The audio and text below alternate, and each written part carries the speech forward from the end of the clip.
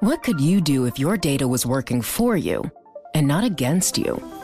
With Bloomberg delivering enterprise data directly to your systems, you get easy access to the details you want, optimized for higher-level analysis, and financial data experts committed to helping you maximize your every move. Our data is made for more, so you can show the world what you're made of. Visit Bloomberg.com/enterprise data to learn more. Well, now it's time for our daily Bloomberg Law Brief, exploring legal issues in the news. And this update's brought to you by American Arbitration Association. International trade or business dispute resolved faster with the International Center for Dispute Resolution, the leader in alternative dispute resolution around the world, ICDR.org. Today, Bloomberg Law host June Grasso and Michael Best discuss why AT&T and other broadband providers are asking the Supreme Court to overturn the Obama-era net neutrality rule, which bars Internet service providers from slowing or blocking rivals' content. They speak with Enrique Armijo, a professor at Elon University School of Law, and Daniel Lyons, a professor at Boston College Law School. Daniel, what is their argument that the FCC made a mistake here? So there's a handful of arguments that are coming up to the Supreme Court. The primary one is the assertion that the agency simply had no authority to classify ISPs as common carriers. The idea is essentially that these are rules that were written originally to govern the telephone network, and that although Congress was not completely clear in the 1996 Telecom Act, which is the last time it revisited these issues, that it's the likely sense of Congress was that these rules were not rules that were intended to govern the Internet, that instead the Internet was to be left with a light touch.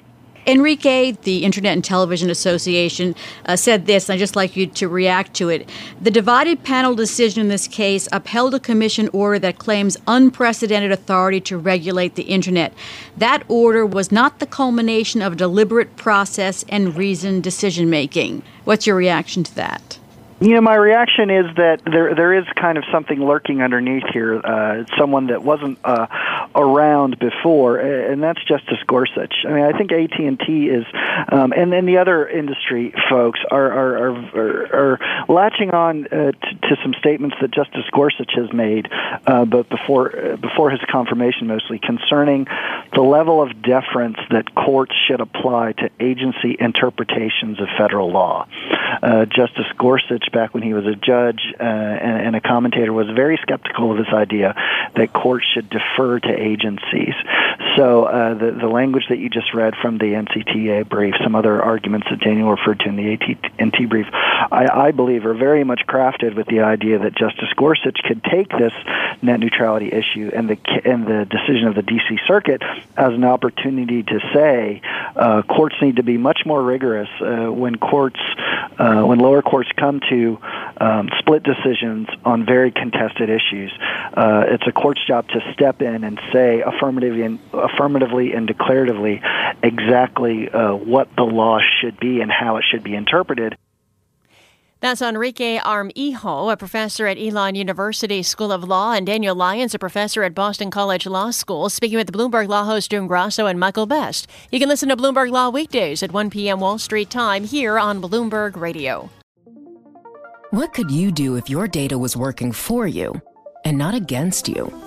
With Bloomberg delivering enterprise data directly to your systems, you get easy access to the details you want, optimized for higher-level analysis, and financial data experts committed to helping you maximize your every move.